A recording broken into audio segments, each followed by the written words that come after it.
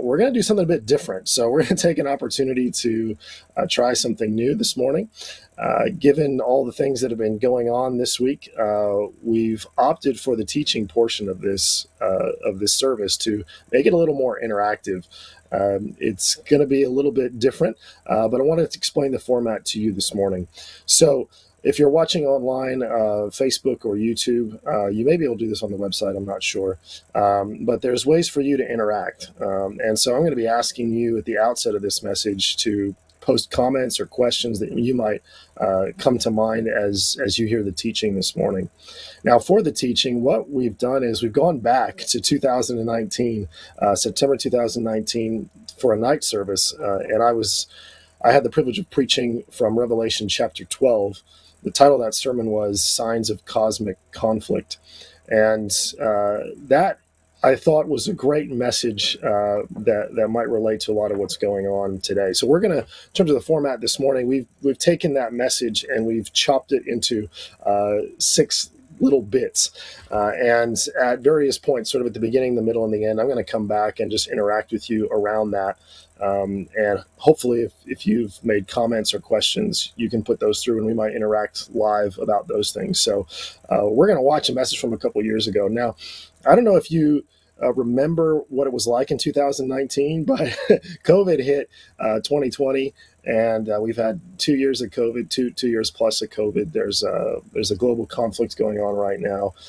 There's floods. There's all sorts of groaning in creation, as Stephen just mentioned in his prayer. There's a lot going on. And I don't know if you heard this term doom scrolling, but it's a term that I came across recently. I thought that is so true. It's so easy to just scroll back and forth over the internet. And as someone said this week, we're watching a war in Ukraine unfold on our phones. That's just a crazy concept that you're watching conflict in a device that you hold in your hand.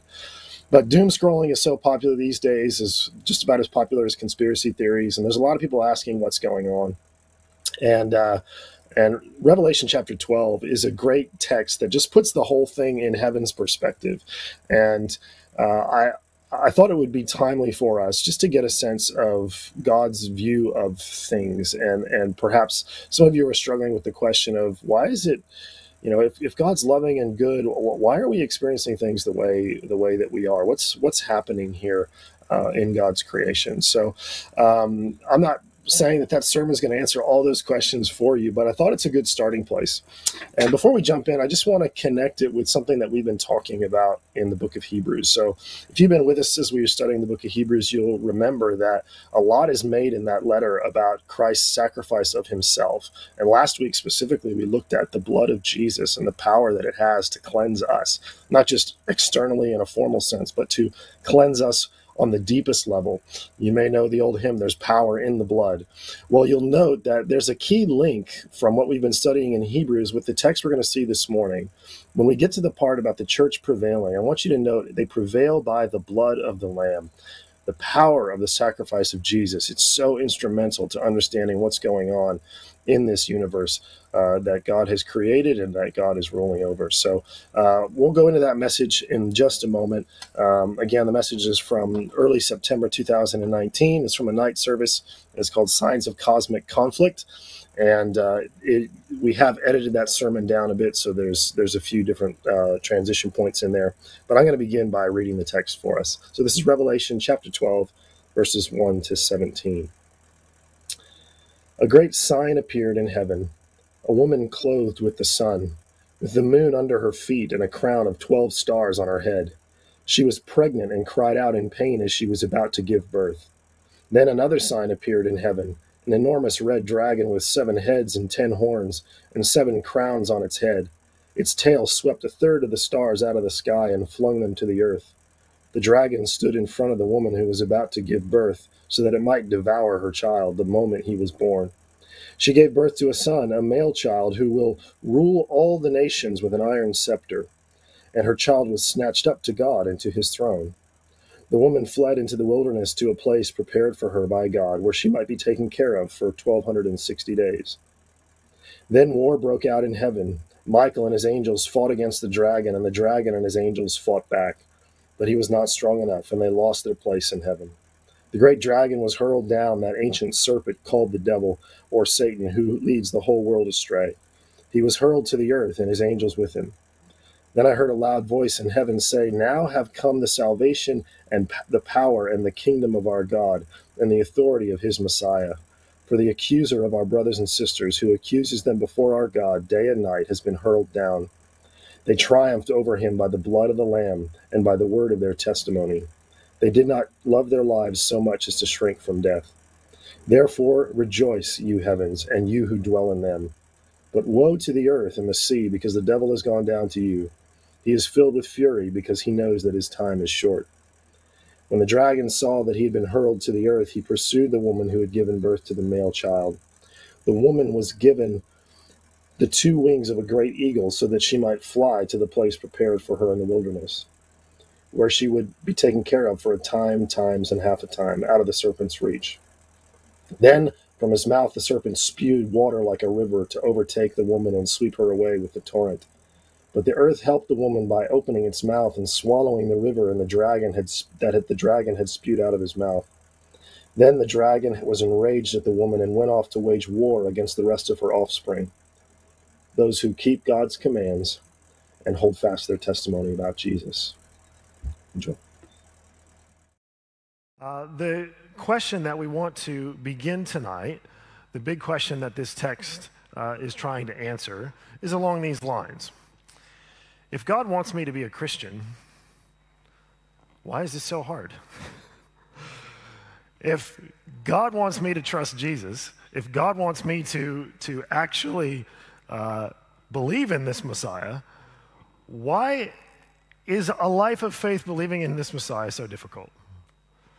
Now, there's a lot of ways we can answer that question.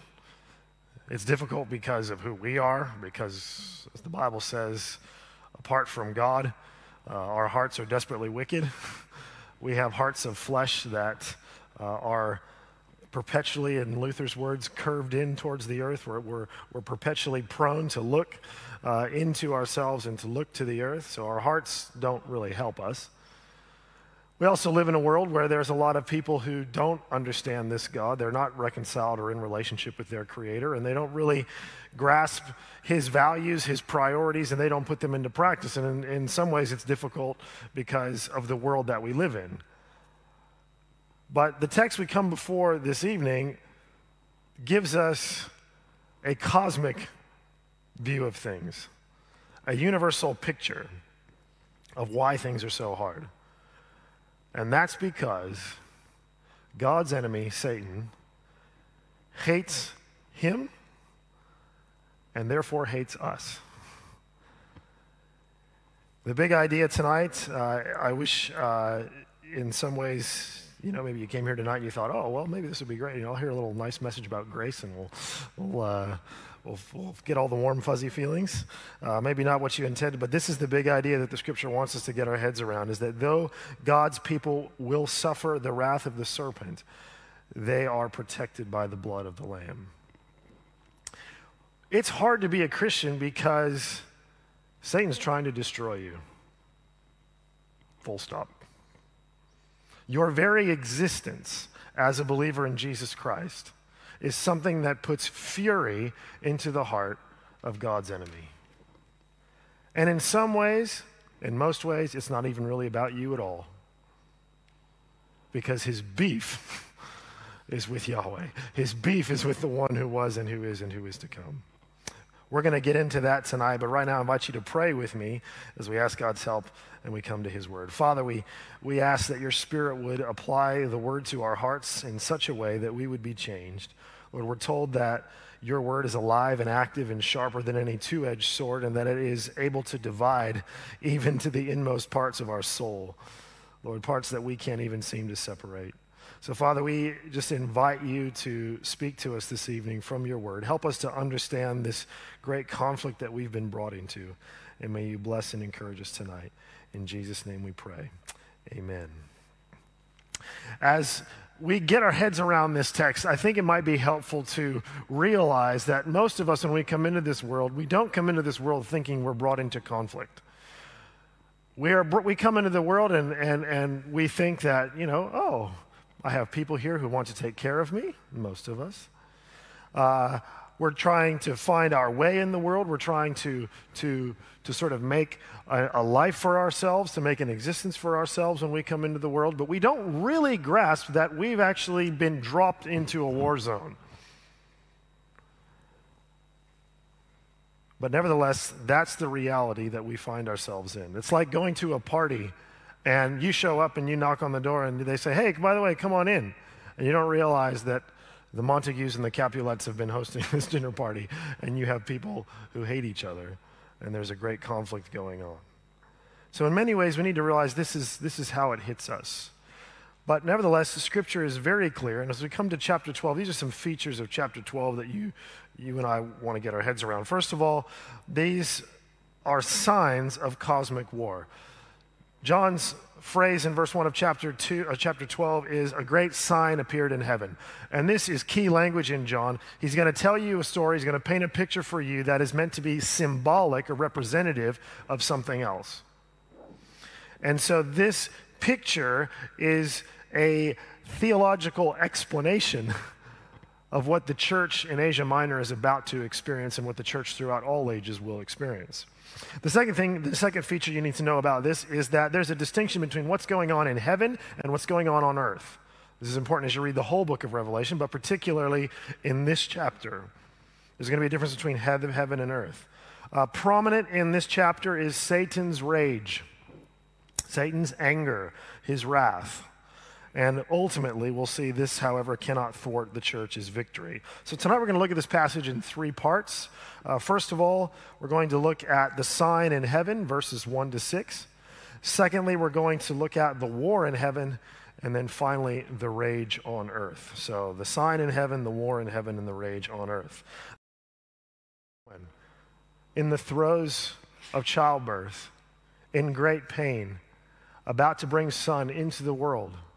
And here's the dragon standing where this baby would emerge from the woman, ready to just devour what comes out. She gives birth to a male child, the one who will rule all the nations with an iron scepter. This is a reference to Psalm 2.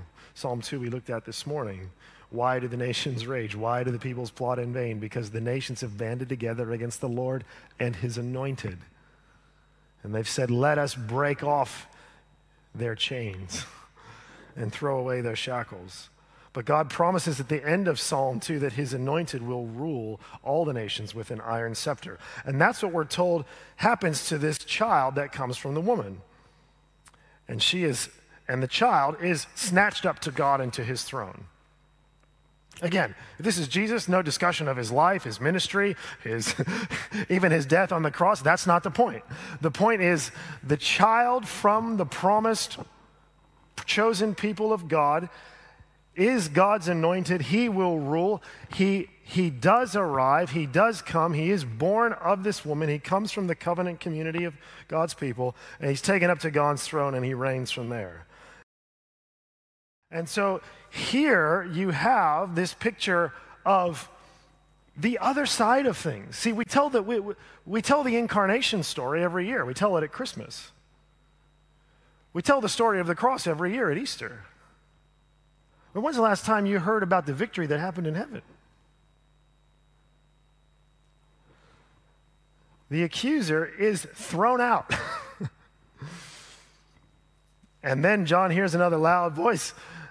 Now have come the salvation and the power and the kingdom of our God and the authority of his Messiah. Again, you can't put a wedge between Father and Son. You can't put a wedge between God Almighty and Jesus the Messiah. For what? For the accuser of our brothers and sisters who accuses them before our God night and day has been hurled down. Salvation is here. The accuser's out of here. What was Satan doing in heaven? He was tearing you down. He was tearing down God's people. Saying, you really going to love these? You really going to redeem these? These humans? These people made of dust? These people who all I had to do was simply bend the truth, and they were willing to sell you out. You telling me that the Son is going to come to earth and redeem these ones? You're going to die for them? How could they possibly be worthy? And he would stand before God and accuse and accuse and accuse, day and night. But the voice says, now salvation has come. The one who is accused, he's been thrown down.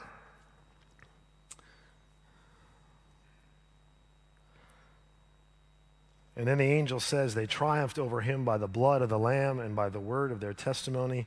They did not love their lives so much as to shrink from death. We'll come back to that because that verse is important.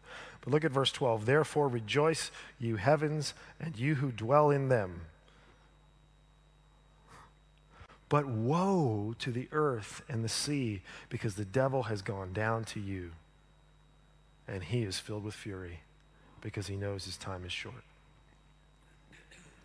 Satan's been defeated. He's been kicked out of heaven. He's been banished from the presence of God. And heaven is rejoicing, and heaven is excited. And there is absolute peace. There's no challenge going on in heaven whatsoever. But on earth, Satan has made his home. And woe to those who live on the earth. He is filled with fury.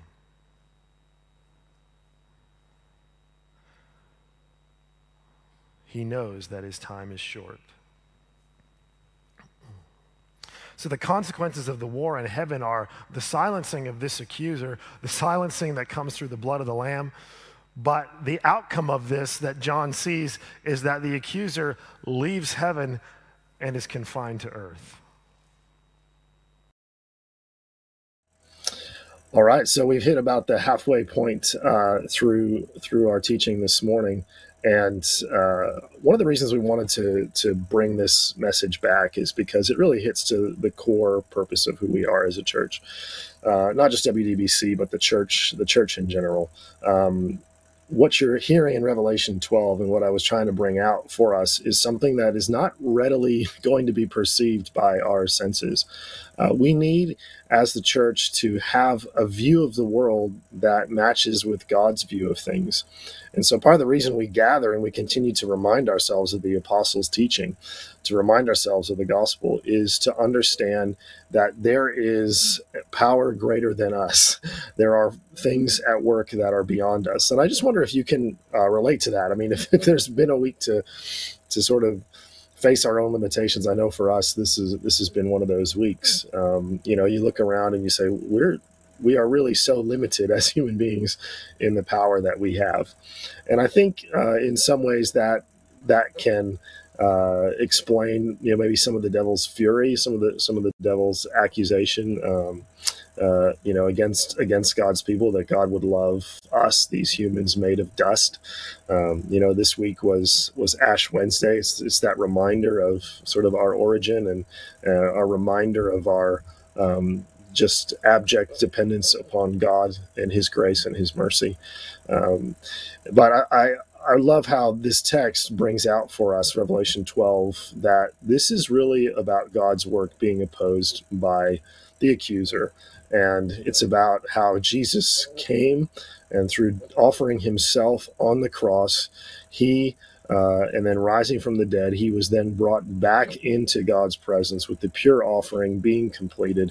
And he's now seated at God's right hand in his presence. And so really right now, you could say we're in the consolidation phase of sorting out who are the enemies of Christ and who are the friends of Christ, who are the faithful and who are the unfaithful. And so as a church, Hebrews is calling us to persevere, because look at this great thing that has happened for us. But I want you to just take some time to ask yourself a few questions. Have I ever felt like I've been caught up in a conflict that's bigger than me? Maybe you can think of a scenario in your own life where you thought, wow, this was this is really beyond me. And it took you a little while to realize. You thought, all this hostility, why is it coming at me? Why am I being pressed into these situations? And then you realize later, oh, it's actually maybe not about me. It's about something that's even bigger than me. Um, and then think about that on a global human scale. Think about that on a cosmic scale, and that's where we find ourselves, this side of the garden. But there's comfort that the accuser has been thrown out. He knows that he is lost, and in his losing, his aim and his objective now is simply to deceive and to destroy any who would follow Christ. And I think when we look at the creation and we see creation groaning now, we look at the floods and the natural disasters and the things. You're watching the outcome of the fall and the curse, just kind of landing on us, and we're seeing that groaning, that anticipation when things will be as they should be.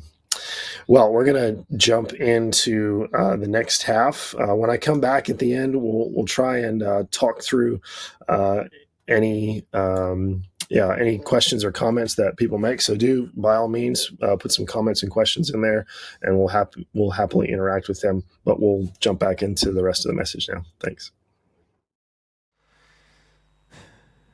Alas, we are not in heaven. And we come back to our first question. If I am a Christian and if I put my trust in Jesus and I believe what he's done for me, why is this so hard? Well, you see, if Satan hates the Son, how's he going to feel about the disciples of the Son? How's he going to feel about those who swear by his name? How's he going to feel about those who obey the Son and listen to the Son? You see, suddenly we become caught in the fury of the one who's been cast down. Charles Spurgeon, one of the great preachers of the 19th century, sometimes couldn't get out of bed on Monday morning. Often couldn't get out of bed on Monday morning.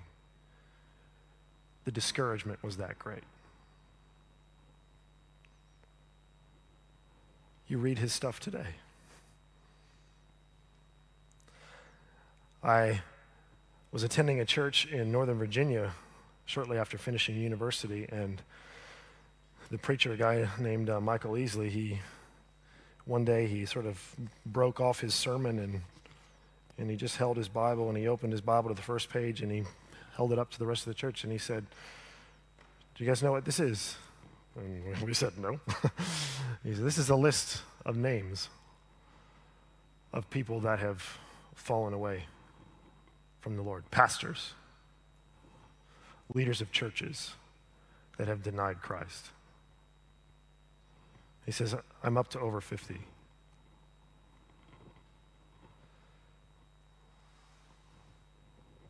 Folks, this is real. What do you think is going to happen if you walked out those doors tonight and you said, "You know what? I have decided I'm not going to muck around anymore. I'm going all in with Jesus." And you pushed everything you had into the middle of the table. And you said, "I'm placing my bet on Jesus. And I'm going to give him everything I have. I'm going to bear his name no matter what happens. I am going to go all in with him. God, my life is yours." As the old hymn used to say, "I surrender all." You say, "Jesus, I surrender all. I'm just going to lay it all before you."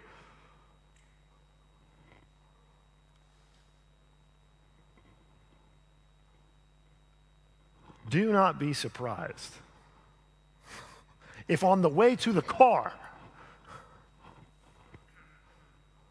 you get a phone call. You get a flat tire on the way home.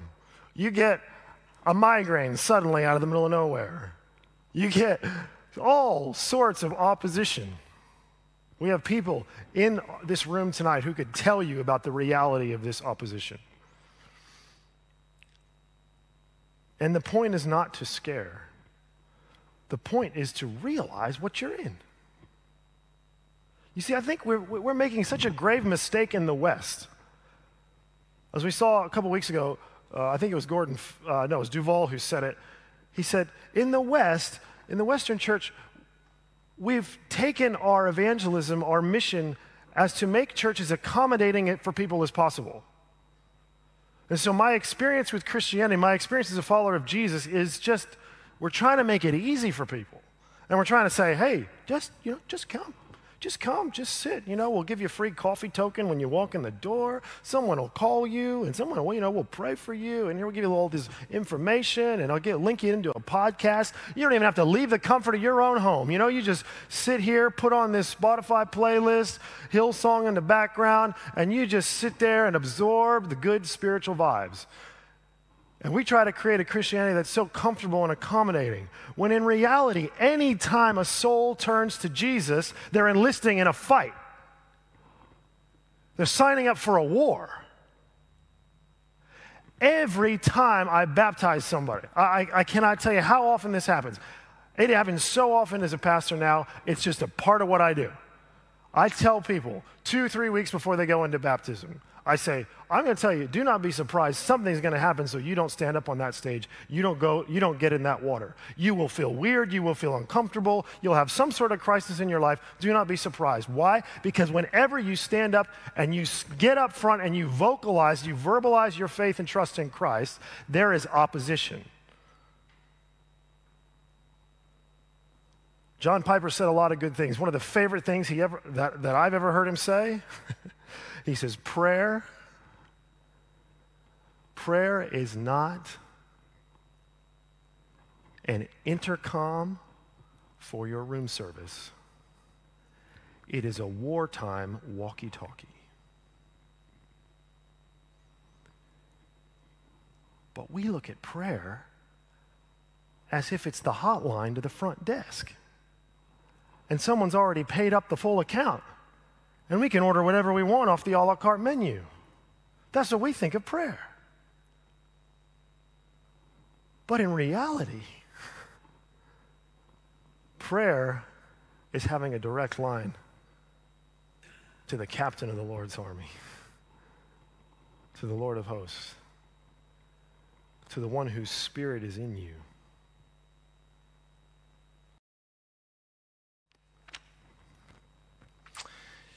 The church will ultimately not be left alone. The church will triumph. Verse 11, they triumphed over him by the blood of the Lamb. You see, Satan can accuse all he wants, but he can't say anything against the blood of Christ. And I think that's what Christ meant when he said it is finished. It's done. This is the final word in the argument. And so as Christians, you're exonerated. You've been released from your sentence. You don't need to justify yourself anymore. You don't need to go to God and say, well, I've been pretty good this week. Will you love me?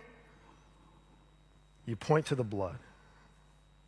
And by the word of their testimony, this is the wonderful thing, is that when you are born again and brought into the kingdom of God, suddenly the Spirit of God gives voice to the word of God in your life. Now, when it says the word of their testimony, it doesn't simply mean their little spiel about how they heard the gospel. Like, that's part of it, absolutely. Everyone's got a story about how they heard the gospel and how they came to faith.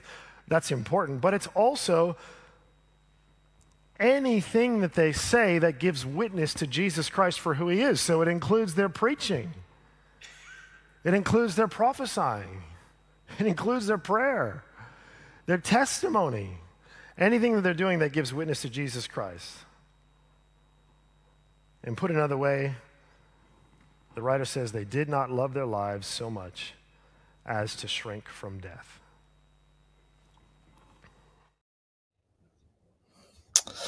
All right. Well, that brings our teaching segment to a close this morning. It's always a bit weird to watch yourself, and here now I am a couple years later. I think if I could sort of go back and tweak one thing, I would say I think it's in that illustration on prayer. I didn't mean to diminish the fact that Christ has paid up everything, and that he is ready to attend to our every need. I think the strength of that illustration is in the two different contexts: a context of leisure and a context of conflict. And I think that's what I was trying to pull out. So by all means, let's pray. Let's pray for anything and everything that the Lord might give to us, but let's remember the context that we find ourselves in. And I think that's important. When you ask yourself, okay, what weapons, what things might the enemy employ to attack or to destroy me? My sin's already been dealt with. The curse of death has already been broken through Jesus Christ. He can intimidate, but he cannot overtake the believer because we're indwelt by the Holy Spirit as God's own children. So what can he do really to us? And I think the biggest thing is deception. That is the biggest thing, is to deceive and to get us to lose our confidence and to lose our trust in God. And it's times like this where, as Christians, we need to be really, really wise and discerning about the big picture. Because often if we look at just our own lives, we will see the suffering of this world. We will see the intimidation and the tactics of the devil, and we'll see the weakness of our own flesh. But the power of seeing things from God's perspective, and as Chris commented in the YouTube, the power of seeing things from heaven's perspective is to show us that the victory has been decided, and so we know what that outcome is. Now, Jesus told us that if we bear his name, that we should expect to be treated like he was when he was on earth, which means suffering, and it means we need to be ready for persecution. The Bible says that in the last days that the love of many will grow cold, and there may even be false signs and false deception. And so just to come back to something we've been studying in Luke, Jesus said to make sure, see to it that the light that is within you is not darkness. And so, before you sort of close off the stream today, before you depart from this time where we're setting our hearts and minds on the Lord, before you do that, ask yourself: is the thing that's illuminating my life, is the light that's coming in, is that true light, or is there darkness in that? Because it's hard to live. It's hard to live out in the confident assurance that we ought to have as Christians if the light that is coming in is not real light, but it's simply shades of darkness. So that's the enemy's weapon. It's often deception, and the aim is to get you to lose confidence in Christ, to lose confidence in the security of what he's done for you, to lose confidence that you can actually trust that God is good. And oftentimes Satan will yell at you in the midst of your suffering and really challenge God. But the blood of Christ and the word of our testimony will overcome these things. So take some time this week, encourage your brothers and sisters. Don't just say, hey, how are you doing? I hope you feel better. Or, can I lend a hand? Practical help is fantastic, and it's all well and good. But we need to realize that we have a special place as a church to encourage each other spiritually, to remind one another of the truths of the kingdom of God. Maybe call up a brother, sister, and share that with them. Maybe call them up and say, hey, look, let me just say that I'm with you. We are family in Christ. And I see that, from an earthly perspective, from a worldly perspective, it might be easy to just give in, but I want you to know I'm standing with you. I mean, could you imagine what a powerful encouragement that might be? So yes, let's love each other practically. Yes, let's support each other and do all those things, but also don't forget the thing that unites us, which is the grace that we have in Jesus, and we can encourage each other in those ways. Well, we're going to sort of transition out now to some more singing. So I encourage you to sing where you're at. So we're going to sing a song that we introduced in night service a few weeks ago. It's called "Resurrender," and regardless of your view of surrender, resurrender, the refrain is what I want you to focus on, which is that we are God's people, and that declaration, we are God's people. It's not just I am God's child; it's we. It's a collective. We are God's people. We are His children, and that's what it means to be a part of the church. And so I want you to really praise Him and worship Him now as we go into that song. After the song, we're going to hear a testimony. We had a special guest that night. His name was Eddie Bang. He is pastor. He's a Korean American who's married an Australian, and he lives over here. He's going to share a bit of a testimony, his reflection from that time, from hearing this message on Revelation 12. I thought it was really helpful, and I hope you will too. And so after the song and after that reflection, I'll come back on and we'll give the benediction.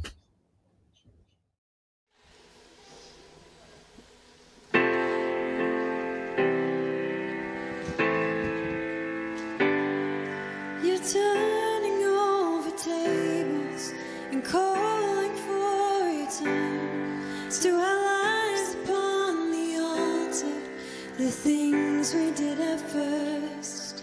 You're clearing out the temple, you're cleaning out the dirt, for we are your territory, Lord, we are your church. We are your people, you are our God. We are your temple, make us holy like you are.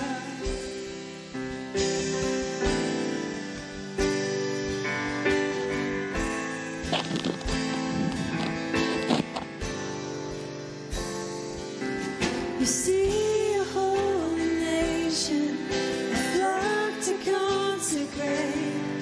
a chosen generation, a people called to pray. So help us, God, to please you where only you can see. For every moment matters in eternity. We are your people, you are our God. We are your temple, make us holy like you are. We are your children, you set us apart. God, for your glory, make us holy like you are.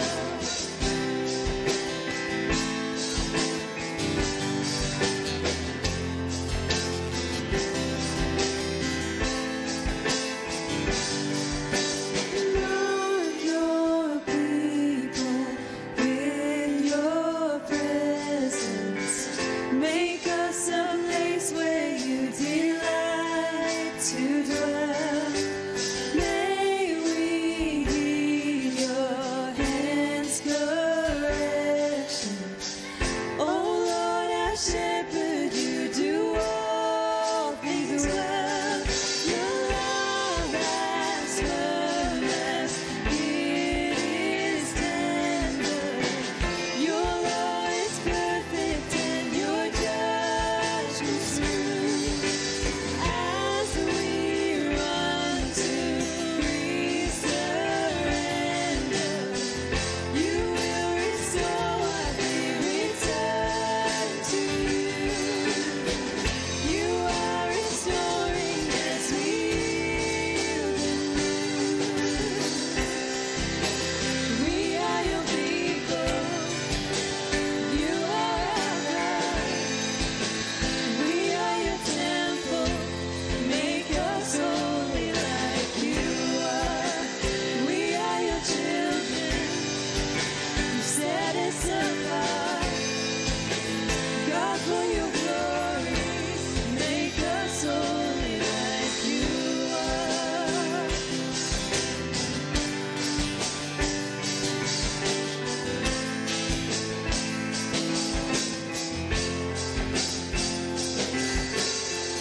You're calling, we're coming. We're not walking, we're running. God, we need resurrender. So we resurrender. If you're calling, we're coming.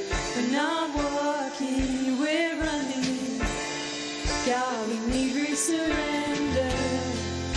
So we resurrender. If you're calling, we're coming. We're not walking, we're running. God, we need resurrender. So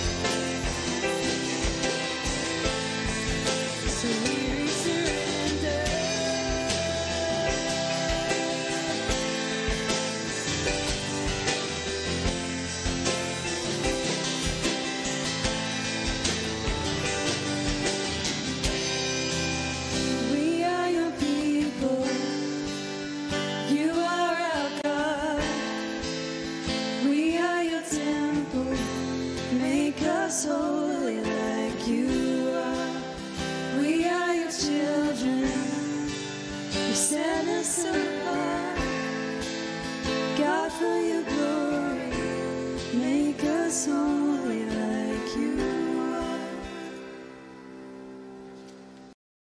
You know, one thing I learned tonight, and this is absolutely amazing from your sermon, was I never realized, I always knew, because we were always taught at church and in seminary, that Satan has already lost and that Christ is going to come back one day. But the question I always had was, how come Christ doesn't come back now? And why is there this in-between period? And why is Satan always attacking us and all that kind of stuff? But that whole burn thing, I don't know what was it called? That burning principle? scorched earth. The scorched earth thing. Yeah. That to me blew me away today, because I realized that, you know, Satan really is this guy. Sorry for me, I don't mean to preach.